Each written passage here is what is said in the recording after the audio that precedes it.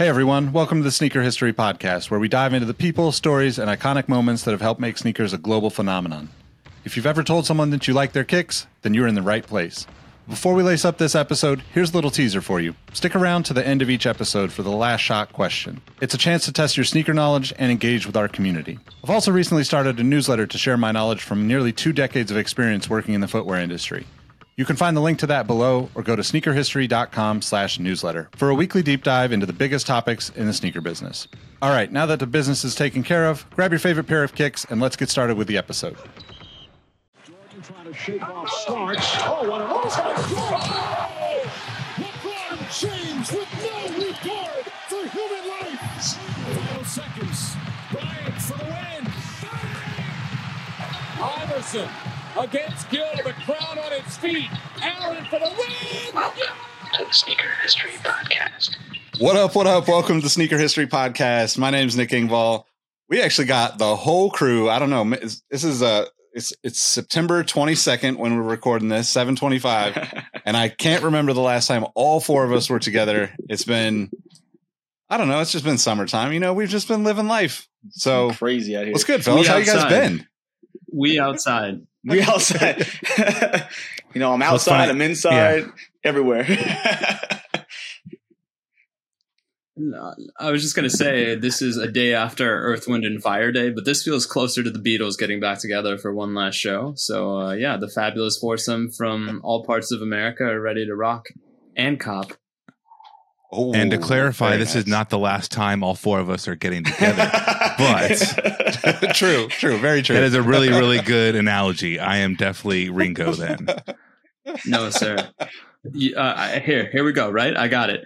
I am Ringo. Nick is John. You are Paul. And Mike is George. I was like, I didn't know who the 4th Beatle was. I'm like, Costanza? I was like, who's the 4th Beatle? No, I mean, because Nick and Robbie are the heart and the soul of this podcast. Mike is the very nice, very quiet, talented, brilliant one. And I'm just here for the ride. I've got a 5-letter name that starts with R. Like every now and then I get like an Octopus's Garden in there. We're like, okay, we'll give Rohit like 5 minutes this episode. But really, it's you 3. If the letters fit, you must have quit. All right. Yes, sir. I mean, I would buy an Octopus's Garden Rohit album, just so you know, like a full album of you just off the cuff would be like, and you a can do that stream every Sunday listening to the Exhaust Notes podcast, also starring Nick Engvall. So there we go. That's my shameless plug. Look at that. I love that plug. That was perfect. Perfect plug. Yeah. Oh man. So like LeBron's hairline. Ooh, he lost it though. He's joined a club with no hair. Yeah, I mean, we might have to talk about that a little bit, but if this is your first time tuning in, watching, or listening, this is the Sneaker History Podcast. We drop new episodes at least every Monday, sometimes every Monday, Wednesday, Thursday, sometimes Friday, but at least every Monday. And it's a mix of all 4 of us chopping it up, but also we do some interviews. If you haven't listened to Robbie's interview with Casper Capetti from On, it's a couple episodes back. It's incredible. Just to be able to have that kind of insight from somebody who's created a brand that's basically blown up. But not to gas up Robbie too much. It's going to be a long show, so we gotta spread that out. Plus, I know Mike's got some rocking and copping that's going to make me want to quit this podcast too. I wasn't going to do it, but I was like, we'll get into that. Gotta do it to him. Gotta do it. Do it, Mike, Yoko. why don't you go ahead and lead off then? We say sweep the leg. Start us off, Mike. All right, well, I guess I'll start off super light because I didn't go anywhere today but the gym. So start light with my Reebok Nano X2s. These have been the go-to workout shoe. Nothing fancy, but that's been the rockin'.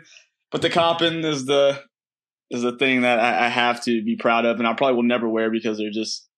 I feel like I have to put them in a glass case. But as the Reebok was nice enough to send me a pair of the 1 in 100 Panini Blue Dazzle Prism like flip they did on AI's Denver Question PE back from 2007, and it's just, dude, it's sick, man. It's all done in that metallic Denver blue and gold, and it has like a raised vector logo. It has Panini going down the sides, Panini Prism on the back, ice blue vector logos, even like I don't know if you even see inside with like the Panini card branding inside of it. And it came with 2 1-in-100 cards as well from Panini that I need to go ahead and just get them bad boys graded and put away. Razzle dazzle, baby. Razzle dazzle, son. How you gonna rip it like this, Mike? I mean, and like a great panini, those are extra crispy. So well done. Oh, thank you. Thank you. Look at that. You can go twofold there. Crispy card, crispy sandwich. What you got? Who wants to go next? What you got, Rohit? For my rocking, I call these my olive Lamborghinis, aka the Flyies. That I'm doing a terrible job showing them, but my goodness, this is the spiritual successor to the Roshi in my mind because it is hella comfortable. It's got that iguana hint, and then I snap open like that, son, like that. Dang. Yep, actually, and it's really cool. It's really popular. They have been sold out for a while, so if you can get your hands on these, by all means, do it because there's nothing more therapeutic than a grown-ass man not knowing how to tie his shoelaces and living his best life because of that now, because this makes it super easy. And then what I copped, I think like most of us in the fall season, Fire Red 3s. Thank you, Uncle Phil, for half off pricing. And then the Luca El Matador, because he's been killing it in the Euroball. Nice. So, I like those. Yeah. Just light flexes. And then hopefully this time next week, we will all have our hands on some LeBron 20s because I know speaking with Mike, we are both making room in our respective collections just to get at least 3 pairs. So trying to. Robbie, how about you or Nick? Who wants to go next? I'll go after you show those Matadors again. You were so quick with it. Like a Matador, just right out of there. Oh, like. those are super cool. Yeah, those are impractical. So nice. That's art at that point. I just wish the packaging was a little bit more flashy as well, because this is a beautiful shoe. So yeah, is that a casual wear for you or only on the court? I have to get back on the court to justify it. So yeah, probably on the court, and then I will promptly roll my ankle while using my 3-inch vertical to secure a rebound, and that'll be the end of my pickup career. One more time, one more shot. Bro, 3 inches. 3 inches is enough, and don't let anybody tell you anything different. Thank you. But those work really well, both in like a Spanish, like Spain setting, and like a Lunar New Year type setting. That's so you can go a lot of different ways. I like it. Yeah. Very, very cool. Similar, same but different to Rohit. I wore the 2010 Cool Gray 11s today because in our Discord we had a theme Thursday of shoes more than 10 years old, and time flies when you're having fun. Forgot these were 12 years old, and then I also realized the cats got to the laces a little bit. Damn, Rigatoni. He said, "Forget you and your shoe, bro." It'll happen. Yeah, the laces are the only thing that can fall victim. But I mean, for being 12 years old, these bad boys aren't yellowing too bad. They feel really good. They're sturdy, comfortable. A pair of broken-in 11s is a powerful thing. A pair of non-broken-in things. Bigger fan of that version or the newer version with the blue icy outsole? Man, yeah, higher cut. I personally like those better. Same. Yeah, no. When it comes to the cool grays, I like that cut more. I actually wore my Concords yesterday with the higher cut, and I like the way the black has more space to contrast with the white, but the cool grays material. Yeah, I mean, I haven't worn 11s in so long. I was like, oh, you know what? I'm just going to wear a couple pairs.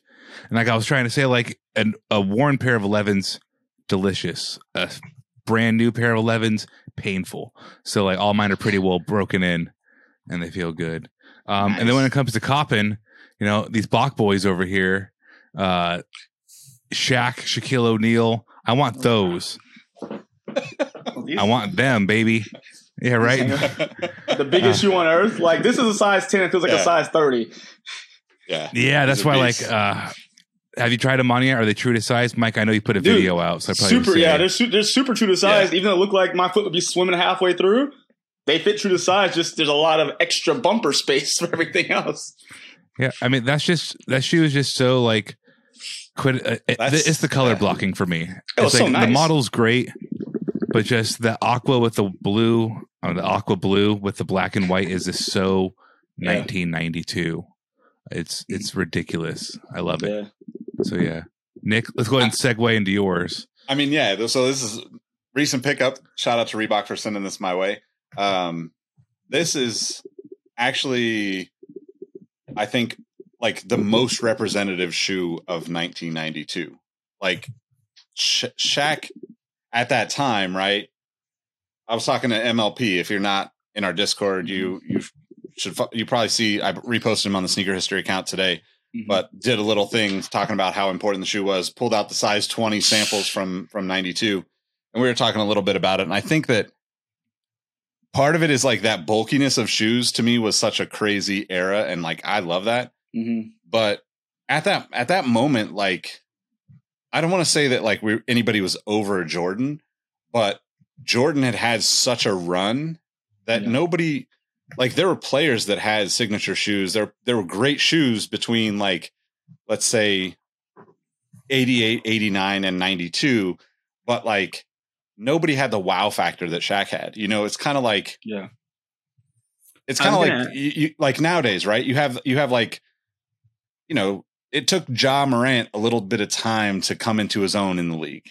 It's Zion had the hype, but then had his injury or his, you know, kind of, I don't know, like didn't take off that first year. Shaq came in and dominated. Plus he was such a personality that all the commercials for everything that was Reebok, Pepsi, you know, like that famous line of like, all I want to do is, you know, wear Reeboks, drink Pepsi and play basketball. Right. And it's like, as a kid, you were just like, oh my God, this guy's just like the most amazing person ever.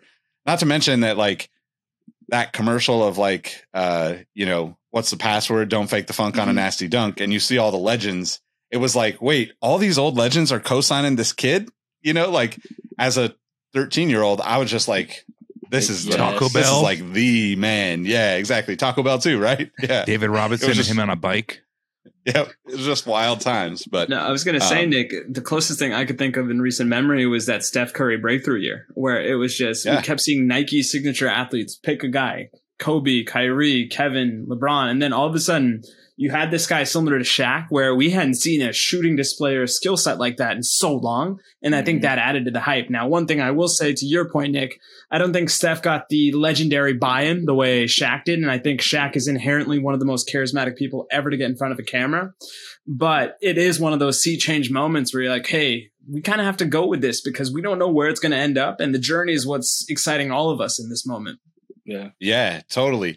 It's kind of interesting. So now that you said that, do you guys think that, I say this as a old man in this sneaker game, but I almost feel like LaMelo has that, and it's just like a complete miss for anyone that's like 33 and older or something. You know, it's like I feel everyone that's in their young 20s is like, but you know what I mean? It's like everyone that's like really like closer to his age is obsessed with him. Like people are buying the shoes. People are like, you know, like flaunting it the way he does in a lot of ways. And I think like that's a really interesting, like, it's harder now than it was then, right? Like to your point about Steph, like Steph had some really incredible moments. I was looking at the Curry 2 Chefs, right? Where it's like, it's an all white sneaker and it was made fun of because it was an all white sneaker as a dad shoe. And then like 3 years later, every person on the internet was trying to flex in Monarchs. And you're just like, so weird place the same world is. Isn't that the same? Like, okay, never mind. Let's just keep going. But you know, it's such a hard thing to break through, right? Like, you know, we all want to see, you know, like Luka PEs, you know, like that's exciting to me. I mean, I'm definitely looking forward to whatever Ja's shoe looks like. I'm looking forward to kind of, you know, like some of the other like Puma athletes that might come up and like, you know, like, but like Zion, for instance, the perfect recipe of him on court and the new shoe and the second shoe and like kind of telling that story further. Shaq never had that injury. And even MJ had that second year injury of like, you know, things kind of fell off. He started, you know, like he didn't wear the 2 near as much. Maybe he, you know, like there's all these variables that come into play. And yeah, like now we also see everything so far in advance that it's just really hard to even think about somebody like almost like surprisingly show up on the scene with new sneakers. Right. Yeah. It comes down to having quality footwear is the reason why Shaq still resonates and has a 30th anniversary is because the footwear was great and didn't have everything you just listed. LaMelo also hasn't had that injury, and the footwear is really phenomenal. So it's like things have to match up, and kids are always going to want what's cool. Kind of to segue to our main topic of what we wore as kids, I think a theme between a lot of us is there was a point in where you were not wearing anything cool, even though you saw these people. Like I specifically remember seeing Iversons and Kobe's, like the Adidas Kobe stuff and Allen Iverson. They marketed those so well to young. If you want to be hip, get the Kobe. You want to be hip, get the Iverson. And I didn't even know what the shoes were called or even particularly what brand they were. I just knew I wanted the Kobe shoe. Yeah. So like my big jumping off, and we were talking about it before we started recording, is kids nowadays really don't know. Kids who like shoes, who like, want the Steph Curry, they want the Giannis. They don't know what it's like to not really be able to have an opportunity to get that shoe. Finances barring, right? But what I'm saying is, like, you can find a Giannis on sale. The shoes are just so much easier to get, and the shoes were easy to get back then, but your parents weren't buying them for you. Now they're easy to get, and the parents our age know what's up. But when we were growing up, I'll start it off. I wore black Airwalks in like elementary school a lot. It's like the all black vulcanized rubber sole Airwalks. And that was the option. And 1-star Chucks, Converse. Because like you can get 1 stars for $25 and you get those Airwalks for about $25. So I never knew, oh man, like what the Kobe felt like. My parents didn't care enough to seek that shoe like Rowett does now and Mike does now, and many parents in the sneaker community like seek that for their kids. We're trying not to create monsters. That was my first not cool situation. Where does everybody else pop off with their earliest not cool shoe memories? So quote unquote not cool. When I was young, well, the youngest I remember is my first Jordan was when I was like 5. It was a Jordan 10, the Stealth. But as my foot got bigger, shoes got more expensive, and I had siblings. My parents like, no, we're not doing that Jordan thing right now. You good? So I mean, I was not a stranger to to good old Skechers. I definitely rocked Skechers hard at a certain point, like middle school area. And then, you know what? Also, the Nike Dunk. That was, it'd be cool now, but back then it probably wasn't the coolest thing. But the Nike Dunk sport wear, I remember it matched my school uniform. It was white with blue accents, wore them to the ground.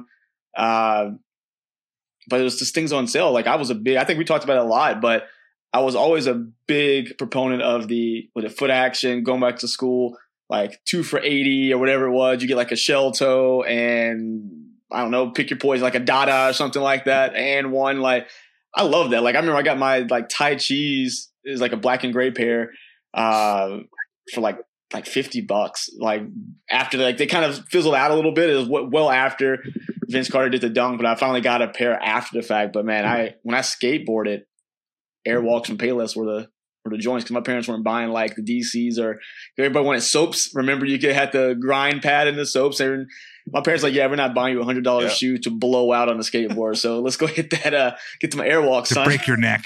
Yeah, right. Yeah. No, I know for me, especially around middle school era, that was the big CCS time, where it's like everybody I knew that was cool had the CCS catalog. And even if you weren't a skater, you kind of had to talk yourself into, okay, what's your shoe?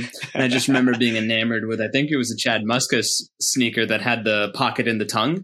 And I was like, yeah, that's what I would do. I'm a skater. That's where I would put my grind tape and axles and lug nuts and Johnson rods and all that stuff. It's like a Black & Decker warehouse in there. But anyway, we digress in that. But you keep your Johnson rod out of my shoes, sir. Sir, this is an HR violation. This is what happens when all 4 of us are back together again. It just turns into a game of who can I make laugh Who's getting fired first today? Also one of those. Yeah. It's also one of those things as well where it's like first generation immigrant. So we just knew that coming into America, Nike was one of those things that let you know that you were here. But with that came a substantial price point as well. So it was a lot of Payless. It was a lot of Spider-Man branded shoes or Goosebump branded shoes, or just pick your favorite generic 90s Saturday morning cartoon shoe. And then we hit certain financial plateaus where we first got our green card. So that meant, okay, we can now go to the Nike outlet store, but we can only go to the back and make sure like get something off the hash wall. And then once we figured out that, okay, we're here to stay with the green card and we applied for the citizenship, then we stayed in the outlet store, but now it was okay to walk the aisle. So that's where I fell in love with the Airjet Flight Max, because I saw it in our local outlet in St. Louis suburb. And then for us, once we got the official citizenship, that was the first day my dad took my brother and I to the Foot Locker. And to Mike's point, they had a sale of buy two, get three. And also to what Nick had kind of alluded to, and Robbie as well, of like at the time, as a kid that was falling in love with basketball, there was nobody cooler on this earth than Jason Williams. And if I saw that Jason Williams had a shoe, best believe at least 2 out of my 3 pairs were going to be dedicated to White Chocolate, aka E-Boy, because that man awoke this love of basketball that I have that connects me to the 3 of you, as well as my love for sneakers. And one other thing is just paying homage, because this is sneaker history, just the fact that sometimes you got to let your parents in on the celebration. So my dad was very fascinated by the Reebok pumps that I think retroed in 2001 or 2002. And so that was my 3rd pair, because if for no other reason, I wanted to acknowledge to my dad that, hey, you brought me here, literally, metaphorically, physically. You can go ahead and take one of my 3. And I just remember him anytime like I would leave the room and I'd creep back in and I would just see that man pumping his shoe like this. Like, what is this? Is this working? Why are we doing this? Awesome. That's so awesome. That's so great. Yeah, man. I think what like the earliest memories for me of like kind of back to school stuff. So we just always had like the $30 budget, and up until basically 7th and 8th grade, I would get like, I had like a pair of kind of like all maroon Forum lows that were like, they were like $25 on sale someplace. I wore a lot of Reebok classics, like the nylons. I wore a lot of Cortezes, because those were always $29.99 back then. And, it was like, well, that's a brand name. So I would rather have the brand name than the Payless stuff that I was getting. Mm-hmm. And then I definitely had a bunch of Airwalks and some like, Vision streetwear, like they look like the Chucks that they did way back in the 80s, Yeah. I can't even remember that model name at this point. They retroed maybe like 10 years ago, and I got a retro pair, and I was like, how did I ever anyway, but 7th and 8th grade. So like that $30 budget for me, and I've probably, if you know me, you've probably heard this story, because it's basically what got me hooked on this stuff, is like the Ultra Force. I had wanted something with Nike Air, right? Of course you wanted anybody at that time that had Nike Air with a visible air bubble. This is 88, 89 ish. Kind of looking at like the Jordan 3, the Jordan 4, Air Max 1, Air Max 90. We're in that era, right? Mm-hmm. So all of those are way out of any kind of price range. Like I am not coming close to any of those with $30. And I convinced my mom through 7th and 8th grade that if I bought one pair of shoes for 2 school years, I could spend $60. And I end up getting like the white, gray, and kind of like a navy, dark blue Ultra Force. Wasn't a visible air unit, but it was Nike Air on the back and on the outsole. I remember just like staring at those shoes for hours, just like, oh my God, the outsole says Nike Air. Like I wanted to just go stand in some dirt to see the imprint of the shoes. Like that's how big of a deal it was for me at that time. Because for years leading up to that, my brother and I would spend hours drawing shoes. We'd like, he's a much better artist than me, and I'm nowhere even close to an artist. So like, I would love to see what he would do. And I'd be like, yeah, I'm drawing. Yeah. Like I'm drawing. I'm just watching what he's doing, But that was like the way that we, got our shoes, is like we would draw them. We would draw like Huarache Air Max 1 hybrids before they became a thing, because we were just like, oh, this piece is really cool. Let's put this on this. But the Ultra Force, my mom actually went for the 2-year thing. Think about a kid at, 7th, 8th grade, playing basketball, skateboarding, BMX, living in Colorado at that time, playing in the snow, playing football in the snow, like baseball, like you name it, I was doing it. And I'm wearing the shoes daily for school, we lived, like I did like the grocery store runs back then for the family. So I'd walk to the grocery store and come back, and like those shoes were the smelliest shoes. Like I can like close my eyes and like feel the smell my nose still, because it's so bad, right? So I was doing everything I could. There was no like washing machine cleaners or something, but I would throw them in the washer and try it, right? Of course, that would beat them up. My mom would take me to, I forget the name of the craft store that we would go to, but there was a craft store that would have paint that was supposed to be for shoes and stuff, right? It wasn't just like, I tried the shoe polish from like Target, right? Nothing. And it's like, it's like white shoe polish, and it's like, it's terrible, right? It doesn't cover anything unless you absolutely cake it on. Made that mistake, went back, cleaned it, got new paint, got like mixed paint to match the gray when the midsole started fading. And then about like maybe like a month into 8th grade, the bubble finally like went out on one of them, and it just squeaked all the time. It's like, but it was like literally like a dog toy, like a squeaker when I'd step. It was so bad. So like, of course, after that, like you're thinking like you're so cool because you got these shoes on, and I kept them as clean as possible. They still smelled terrible, but like, you're a year and a half into wearing these shoes as a kid.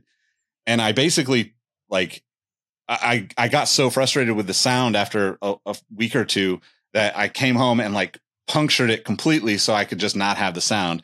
And then I was like, well, what if I could put like hot glue in this? Let me just put hot glue in the air bubble. That'd be cool. Didn't work.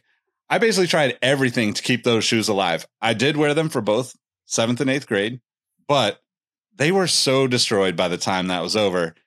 But like and at that time, it's devastating as a kid to have like the oldest shoes in the neighborhood, right? Or the oldest shoes at school that are just beat up. As clean as you could keep them, I'm doing all these things. Like you could still see the creases. Like I remember trying to like almost like paint the white over the creases so the creases wouldn't show as much. You had a Frankenstein and they look fresh, but they were terrible, man. They were terrible. I mean, I like there are times when I think like I wonder if that's like in my mom's attic or something. Like are those anywhere to be found? Not. But we for sure probably threw them out. Yeah. Oh yeah. I mean, I love my mom, but she definitely keeps a lot of memories that we should let go of. So, but that was kind of like the first of it all. It was like so powerful in my life because it was that era of like, the Shaq attacks, right? Mm-hmm. That's the same, right around the same time, like a couple of years later, I'm seeing, pennies and all the Jordan line, obviously. And then you start to see like the colors that pop up that like people don't see. Mm-hmm. Like now we see everything, but like back then it was such a different time because to Robbie's point, like the sneakers are normalized and it's from a parental standpoint, right? Mm-hmm. Back then, like, I mean, I know my stepdad like actually laughed when I asked for Jordans at $100. It was like it was like a joke, And my mom was like always a Michael Jordan fan, and like was a little more understanding about like why we were obsessed and like wanted the shoes, but it was still just like so far out of any feasible spend for us as a family that like coming like kind of always having that chase and that it's trying to attain that. Okay, time out. Did you know that we have an entire network of podcasts? That's right. It's called the Retrospect Podcast Network, and it includes a number of shows that you might like if you're enjoying this one. First up is for the F1 fans. Exhaust Notes is a Formula One podcast that's the perfect balance for the new fans joining the sport and the tried and true diehard F1 fans who've been there all along. New episodes of Exhaust Notes drop every Tuesday on all of your favorite podcast platforms and at exhaustnotes.fm. We've also got a show for the fitted hat collectors out there called Crown and Stitch. As a baseball fan, I've been obsessed with hats for as long as I can remember, and the number of people collecting now has gone through the roof. It reminds me of sneakers back in the day, and I absolutely love seeing creativity of the new releases. Every Wednesday, we drop a new episode of Crown and Stitch on all of your favorite podcast platforms and on YouTube at youtube.com/Crown and Stitch.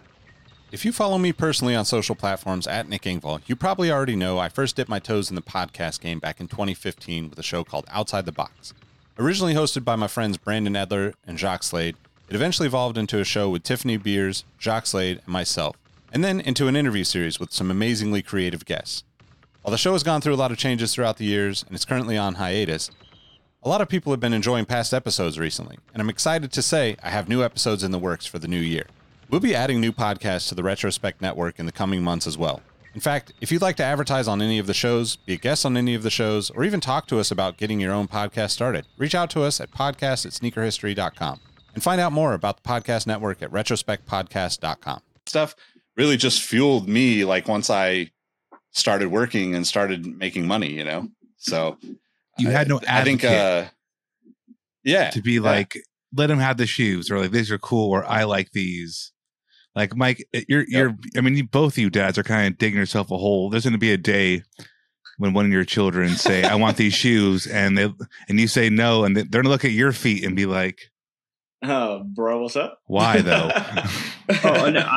It won't even be shoes, Robbie. It'll just be whatever they're into. Like, if they're into whatever the 2040 version of Beanie Babies is, or NFTs, or books, and they're going to be like, old man, you have 200 books, you have 100 pair of sneakers. Don't get at me about being a niche collector. Yeah. So that is, we reap what we sow. And it's going to be one of those come to row it moments where I'm going to be like, oh, geez, what's going on? What have I done with my life? I should have invested in stocks, but right here where we are. Yeah. I'm in the same boat.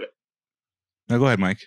No, so I'm in the same boat. I kind of look around. I'm like, oh, look, there's shoes, there's comic books, there's toys. I'm like, yeah, I can't win for losing. Like, they're like, sir, no, you stop buying it or we're getting one too. It's going to be a wrap one day. But I mean, what's the next question I kind of have for everybody? Kind of a shorter question, but you know, nowadays I'm obsessed with Air Force Ones. And when I was in high school, middle school, I did not like Air Force Ones at all. Like, it's no interest at all. They sat too bulkily. The outsole was just too thick, too high up. I didn't like wearing them. I wore a lot of free runs at that time. Retrospect, probably should have bought some of those Air Forces. But so what are shoes that you like now that you, when you were younger, say anytime between middle school and high school, you thought were stupid or you didn't like them, and now you're like, oh, yeah, things rock. The Jordan 15. So I'm looking at Air Force Ones. 15. Jordan 15. I didn't like it so much when it first came out. That was probably partially because it was like I knew there was no chance of ever getting them. So it was like I just had to make myself not like them. And I didn't like them for a while, actually, until probably recently. I think they did a retro not too long ago. It was like the white navy pair. It's like, these may actually be the worst Jordans ever, but they're not terrible. And I've just always been intrigued by them. I still haven't got a pair to this point, but if they ever came back and they were like $100, I would definitely actually try them out now. Yeah, I mean, I definitely, I was like kind of into the 15 when it came out, and then I quickly got over it because I just never got a pair, and it was like this. By the time the 16 came out, I thought the 15 was corny. Yeah. But then, like later, like many years later, I actually got a pair at a thrift store for $6 on a 50% off Tuesday. I paid $3 for a pair of that white and obsidian 15. And yeah, it definitely has grown on me. I think that's a shoe that like it's so polarizing in a lot of ways, because in the Jordan line, it's not the most attractive, right? Yeah. Outside of the Jordan line, and like especially for me, like when I see it with like maybe like some track pants or some baggy sweats or something where you're covering the top a little bit and it looks like fresh off the court, you know, like I'm thinking like tearaways or something. That to me looks so dope. Yeah. Like that shoe looks so dope. It's not just the top and the tongue and that I don't dislike that as much as I did at one point, but just I think it looks fast. It looks like movement on the court, or like, you know, some variation of that. So that's definitely one of them for me. I love your little way to make nice with the 15. People have been ripping up the 37. The 37 has grown on me in the past couple of weeks, just looking at it more and more. So with time, things change. What about you? What's the shoe? Yeah, I think for me, I was not as knowledgeable of a sneakerhead as I am now. So my exposure to sneakers was usually through the Kicks magazine, which was Offset of Slam. So I would look at that magazine and be like, these are cool. They're never going to show up in my small town in Missouri. So it was one of those out of sight, out of mind things. Yeah. But then at the same time, when I was able to join Nike, I criminally, and I mean, didn't even think twice, slept on the Kobe 4, Kobe 5, Kobe 6. And then it took the 7 out of all the Kobe shoes for me to be like, these are great. And so now when we were in that cycle of retroing what I consider to be the holy trinity of Kobe from 4, 5, 6, I try to make up for as much lost time as I can. And now I'm kicking myself because, we don't even have that option to do Nike ID or Nike by You for Kobe 4 or 5. Because at the point I was just like, nah, not for me. Not a Kobe guy. Hate the Lakers. But it's just one of those things that it doesn't matter where you are in your sneakerhead journey. You're going to have that moment where you're just like, oh, I like broccoli now. And in this case, for me, broccoli were Kobe Bryant shoes. It's a perfect analogy. It is good. Yeah. Kobe's was actually kind of that for me too. Like as a Kings fan, I wasn't wearing any Kobe's, right? Like I definitely loved the Adidas stuff. I like, honestly, like outside of what you call the Holy Trinity, like the Kobe line was not appealing to me the way that like most other Nike basketball shoes were. And part of that is obviously just being a Kings fan. But like the Adidas Kobe stuff, I was like all in on the whole time, right? Even into the weirdness of the Audi inspired stuff and like the spaceship looking shoes. The most underrated shoe of all time. But I mean, like, I don't know if I would ever wear that stuff now, to your question, Robbie. Like, it sounds bad, but I'm so lazy now. Like the Ultra Boost and the NMD ruined my life in a lot of ways. I didn't get into the Roshe, but like the Roshe would have been that, right? Like, these shoes that like take no effort to slide off and on are more comfortable than any other pair that you have that's a retro or whatever. Like, it's like you mentioned the 11s, right? And that break-in period for a Jordan 11 doesn't exist when you're getting an Ultra Boost or an NMD or even like a Roshe, or like for me, like a Cortez, right? Like those shoes, you put them on, they feel like as close to a sock as possible, but there's also no support, right? Like if you're doing things in those shoes, it's probably not a good idea to wear those shoes, right? Like if you need any kind of, physical activity with those, like I wouldn't think of it in that sense. But I think that's really interesting because the Kobe line, especially now, has become, it's like come and gone in my like foray of what I'd be excited to wear. Now, if I got, especially a Kobe 1, because I've never had that shoe, if I got those, I would for sure wear them. You'd see a picture in the Discord probably for a few days in a row because I'd be like, finally, But like the visual aesthetic of those shoes back then was like so far outside of the norm that I love them. It's so far outside of the norm now that I'm like, do I really want to bring that much attention to myself? Yeah, they're not as easy to wear. So I mean, you brought up a couple things there. Let's end this kind of throwback when we were young questionnaire with what's that shoe that when you look back, it is that formative shoe. And for me, a weird one, probably wouldn't think this, but it is the first free run. When the first Nike free run 5.0 came out, I had 3.0, 5.0, I think 7.0. I bought them all. I had never seen the gimmick just rubbed off on me. Like I'd never seen a shoe move like that. I never felt a shoe underneath my feet like that.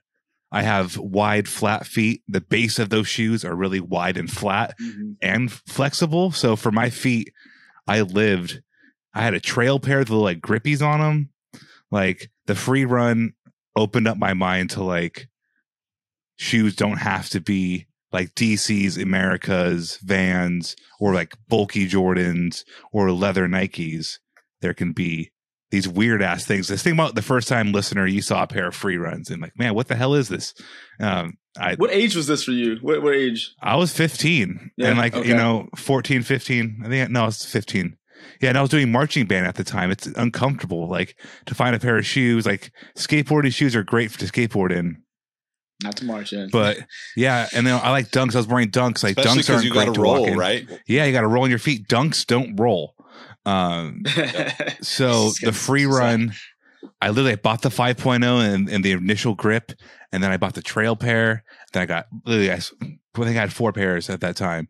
And for having minimum wage job and not a lot of money, like to get 4 pairs of the same shoe, it was kind of, that wasn't Vans, right? Like I had a lot of Vans, but those don't count the same way. Like the free run was like a holy shit moment for me.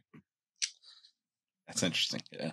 Man, I'm thinking now, like, I you guys go. 'Cause I'm trying to think now, what shoe really just, like, was a game changer? It doesn't have to blow your mind technologically like that, but like, yeah, you know, No, what stands out? I'll give you guys, in this case, Nick and Mike, some more time as I glamp about the Nike Air Flightposite 3 Battlegrounds Gold. It was just such an off-the-wall shoe. And I just remember, like, my dad, because he's got that mad scientist in him, being like, I bet you won't wear these. I'm like, just bring them over. I'm going to wear these. Wear them. Small town in Missouri. It was just every stuck-up girl that would not date me would just be like, what are you wearing? Why are you wearing that? Like, ugh. And I was like, yep, this is me now. This is my thing. I like to wear loud, outrageous sneakers because if you are going to make me feel like an outsider, I'm going to embrace it the best way that I can. And it's through these flashy sneakers that I know no one within 200 miles of me would be bold enough to wear. And that's kind of that gateway drug. And similar to the story about Nick and smelly sneakers, I remember literally having a game of Spy versus Spy with my mom where I wore those to the ground. They started to smell. I remember a teacher sending my mom a note saying he cannot wear these sneakers anymore because kids are complaining about how smelly they are. And she would literally come up with fake chores for me to get out of my room so she could go in the room, find the sneakers, put them in the garbage bag. And then my brother, shout outs to King Malhotra, would tell me, hey, they're in the garbage bag. So then I would use him to run interference while I would pile through the trash like a raccoon, get those out, put them under the sink, wash them, and then hide them somewhere in my room. And then that would probably go on for about months. And it was just one of those things where I'm like, this is my initiation as a sneakerhead. It's probably off the beaten path, but that's kind of the joy of this thing. It's like no one sneakerhead moment like this is the same as Mike and Nick will tell you. Yeah. And now I thought about it and I found that moment and it was, I think it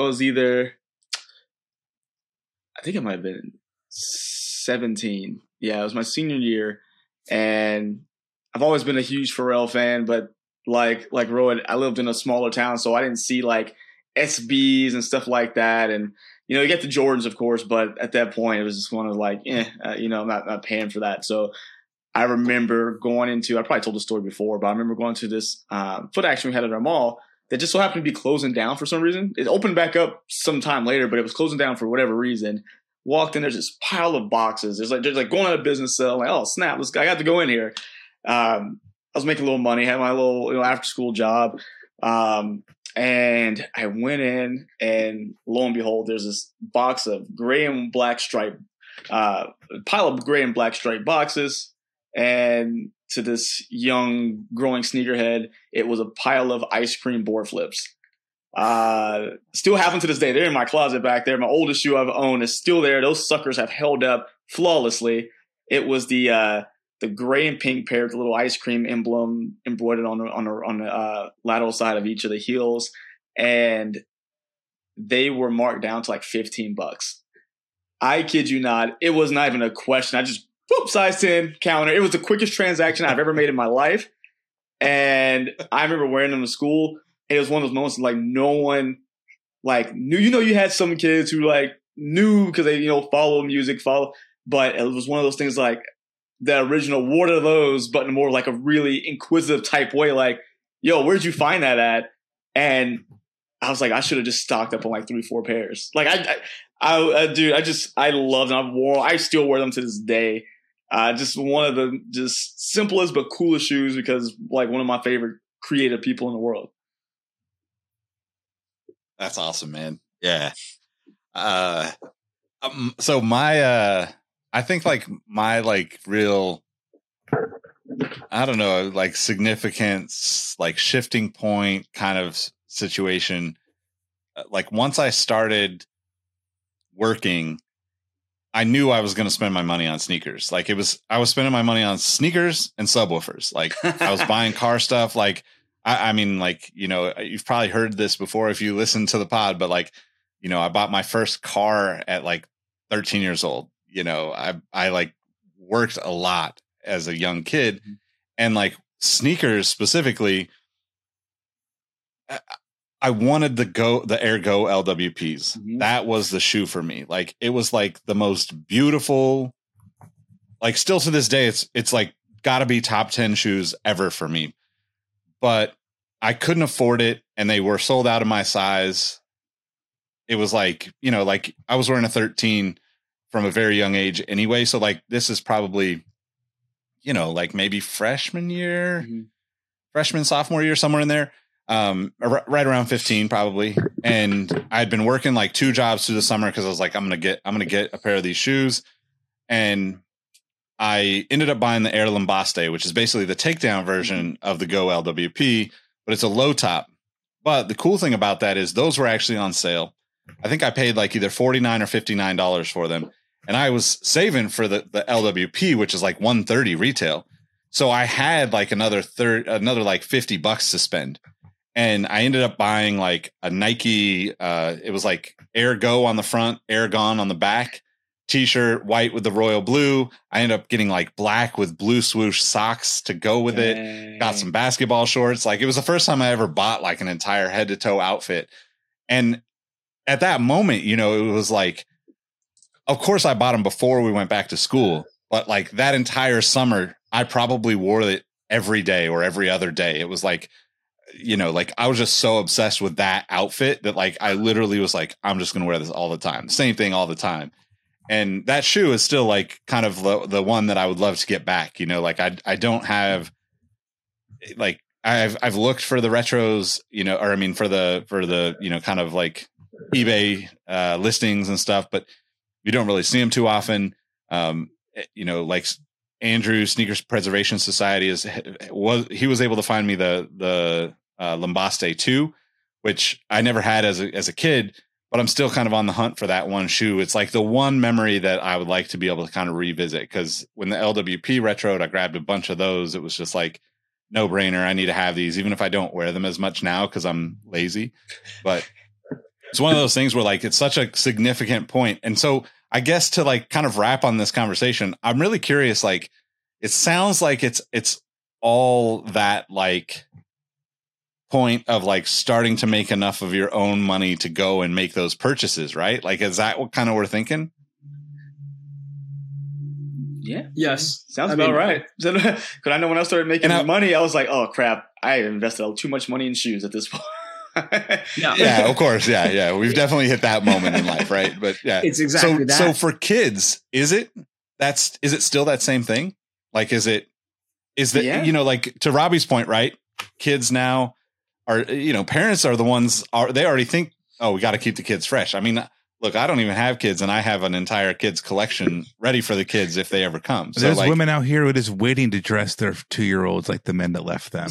Jordan's up to the hat. Well, to a degree, because my son, he like my 2 daughters, they can give, you know, 2 craps because they're one in like 3 months, 4 months, so they don't know what's going on. But my son, it's kind of I found a middle ground, because I had to stop myself, because what I look like buying him fire red 3s, he's gonna grow out of them in like 3 weeks, and he's gonna bust them, you know, straight to hell.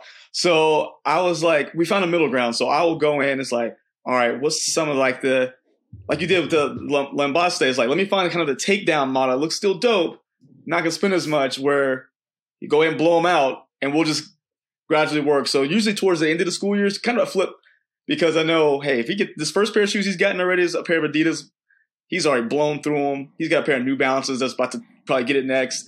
And usually as the year goes on, when he has more beaters, we'll get him something nicer, because it'll sustain longer, because, oh, I want to go play outside. Cool. Wear these, not these, please.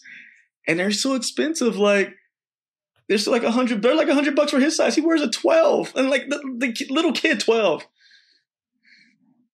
Yeah, I mean, Mike, crazy. I'll tell you what, I was fortunate enough that I never thought about buying sneakers. It was just something my folks always kind of took care of. Mm-hmm. But becoming an adult, moving to Oregon, working at Nike, getting that 50% discount, that's when I got conscious. And that's when you would go on these J.R. Smith-esque shooting streaks of let me go ahead and get 4 sneakers today. Let me make up for lost time. I've been there. But yeah, but then to your point as well, Mike, it's you have that kid, and alluding to the conversation that Robbie has so eloquently put earlier in this episode of like, it's all just going to come back because we are digging our own grave. It's just how quickly are we digging and how deep is that hole? Because our blackmail is our passion, and that's what the smart kids are going to do. I hope my kid doesn't like sneakers, and I hope that my kid is much more well-adjusted in that regard. And maybe the strategy is what my folks said, where it's like, let me take care of the sneakers. You figure everything else out. I'll get you sneakers and be like, all right, it is pay less until you are 14. Until someone says something. It's going to be one comment a kid makes to him. It's like, here we go. All right. I asked my child this, introduce me to that kid. Because I will. Yeah, I am not above co-parenting in that regard. Yo, I'm with you. I got you on that. We will handle that. Popular culture. That's our podcast, and it's the name of our child beating service. We're sorry, gang in the streets. Yeah. Jeff Galooly. Robbie and I just silently thinking, man, it's nice to not have to spend money on kids. Yeah, man. I mean, but that's the thing, right? Like Mike is blessed with 2 of the most beautiful baby girls. I've got one of my own. They have not even reached 18 months, and we're already like, what the hell are we going to do? Oh yeah. Like it's, in a way, maybe like I'm subconsciously trying to get like one last hurrah in, because the minute I see that kid walking and needing shoes full time, then it's like, okay, goodbye, cruel. Yo, wonder why I'm pumping out no these more YouTube double videos. Jordan I'm trying purchases, to get paid, bro. Why do you think I keep scheduling book interviews? It's like right, trying to get free copies. So they're trying to get deals out of it. I'm at this point, I'm not gonna lie. All 3 of my kids, I'm like, look, what can we do to make you, like, I'm gonna get y'all a deal so they can provide you with shoes. I can afford y'all. Like, I'm just ain't gonna lie to you. Like, shoes cost too much, and I like them too, so we're up a creek. This is right near my laptop, because anytime I want to make an impulse purchase, I have to literally put my hand over this mouse pad and be like, nope, can't do it. Happened to me this morning. I was like, don't do it. This is the new thing. Stand down. See, I make those bathroom purchases. I'm like in a bathroom. You know, you play on your phone. I'm like, ooh, I can. Wait a second. This shouldn't be happening right now. No, and then I look down and I realize the ugliness that's coming out of me, and that prevents me from doing it. Because this is the beauty that came out of me in a sense, and that is the ugliness. On that note, I don't want to talk about pizza. On now, that but note, I think yeah, let's talk. Papa Murphy's. Hey, it has been awesome to catch up with you guys again. It's been way too long to have the group together, so Right? I'm super stoked to have us all. One of the things that I wanted to start up kind of add some fun to the end of our episodes is ask some questions. So we were talking about this before the episode started, and today I posed the question to the 3 of you and to our listening audience and to our viewers on YouTube that have hit subscribe in the time that you've watched this video. Thank you very much. How do you feel about take and bake pizza? I don't want to pick on Papa Murphy's. I'm picking on him specifically. Okay. Gloves are off. No sponsorship. I'm sorry, but that is the ultimate hustle. Like, if I want to go take and bake, I'll go to my local grocery store and get a frozen pizza. They literally charge you for the work. They could. It's the same thing. Like, okay, it's not the same thing. Well, Nick, you know HEB. You've been to Texas. They have a pizza that they do in their deli. It is a take and bake. It is like between $5 and $10, whichever size you get. I'm gonna go do that. I'm not going to Papa Murphy's. I've done that once in college. I was really upset because I didn't know what was gonna happen. I'm like, oh look, pizza. Oh wait, no, this isn't what I want. Why am I going to work? I don't. Here's the thing. I just don't understand. With Papa Murphy's, what works for me in terms of not frequenting that chain is their pizza ideas are atrocious. Like, what the hell's a cowboy pizza? Like, that doesn't sound desirable. It's a classic pizza. It's like, it's everything. It's a classic. What does that even mean? You know, Okay. mushrooms, I olives, peppers, sausage, salsa, pepperoni. frijoles. I was like, I didn't know cowboys ate olives. I mean, that all. This is just making me I don't hungry. like Papa Murphy heat shaming themselves by saying, you know what, we've done 70% of the work. Why don't you go ahead and just do this? Because, we're just trying to keep the lights on and everything, and we don't need to. So that's my argument against Papa Murphy's, right? Like, the price is not low enough to justify me having to heat up the house by cooking it. and maybe this is just a California problem, right? Like I'm trying to keep the house like cool inside. It's still like 80 something degrees outside here. So there's no room for me to be like 400 degrees for 30 minutes. No, like no. With email coupon, which I'm a member of. With email coupon, which I'm a member of, I got 30% off my order for $18. Got a big thing of cheese bread that's like this big, and I didn't even want it tonight. I'm going to make that probably Saturday night or Friday night. So I have a whole meal that I get to control its level of freshness, and a large pizza, like an extra large. It's a huge pizza for $18. So that's that hard to turn an oven like, on? I get your point of work. Yes, you know what the work is? You know what the work is? You know what the work is? Watch it. No, you literally push a button, go back to the couch. Yeah. No, okay. Look, here's my argument. Even though it's not the best pizza in the world, but my argument will be this: Little Caesars, I can go get a $6 pepperoni pizza, $3 breadsticks. I came out on top. I didn't have to cook anything. It's not as good, maybe, but at least I didn't have to go do anything. Listeners, if there is a Papa Murphy right next to a Little Caesars, I want you to go into the Little Caesars, purchase that hot and ready $6 pizza, turn 90 degrees to the Papa Murphy's, and just start eating it. Because you can. Because they warmed it up for you. Papa Murphy's broke ass can't do that. They can afford ovens. I'm sorry. I'm kidding. I love Papa Murphy. Now I just. I mean, we've like the $10 Costco pizza has been like an actual crutch for me over the past few months because I've become so lazy when it comes to these types of things. But I got to give Robbie props here because the 30% off coupon and being in that member flow, like I didn't take that into consideration before we started this conversation. Coupons, baby. I still don't want to turn on the oven. Wait. Was 18 full price? At least it cuts off the money. That was the coupon price. I have enough food to feed 4 people twice. It's like a shit ton of food. So like you laugh, but I mean, multiple meals. You are now keeping me from eating more of it. Pizza. So let's go ahead and wrap this subject. That's my goal now. I'm keep it as long as possible. I'm trying to get you to spite eat all 2 pizzas that you're about to cook, Robbie. Just stack them on top of each other, call it Papa Murphy's calzone, and call it a day. That's what just leaves, so it's gonna be delicious. And wrap this up. And here's the thing: he's going to be the happy one because he has pizza in his system. We're all just various degrees of hangry. Yep. So I had Chick-fil-A. It's 10 o'clock here, so I ate already. So. Okay. Cool story. Wow. All right, you can find me at RAHBEE702. I am crying now. No, you can find me on Instagram at Papa Murphy's. You can find me on Instagram at RoadM13, Twitter at Roheezy. You can find me on Instagram and Twitter at MadWatcher789. You can see me on YouTube at Mike Giller, where I'll review my next shoe at Papa Murphy's while eating Little Caesars.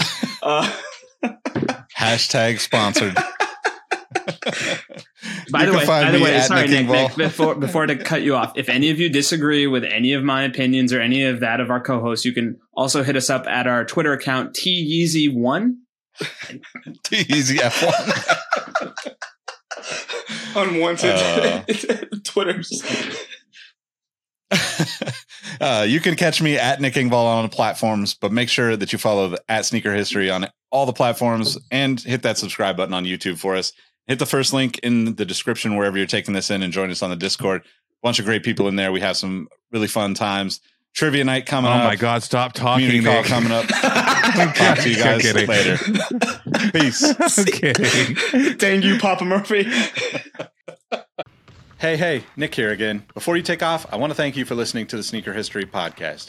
Be sure to hop into our Discord to answer this episode's The Last Shot question and get to know our community of sneaker enthusiasts. If you'd like more insights on the trending topics in the sneaker world, I've also recently started a newsletter to share my knowledge from nearly 2 decades of experience working in the footwear industry. You can find the link to that below or go to sneakerhistory.com/newsletter.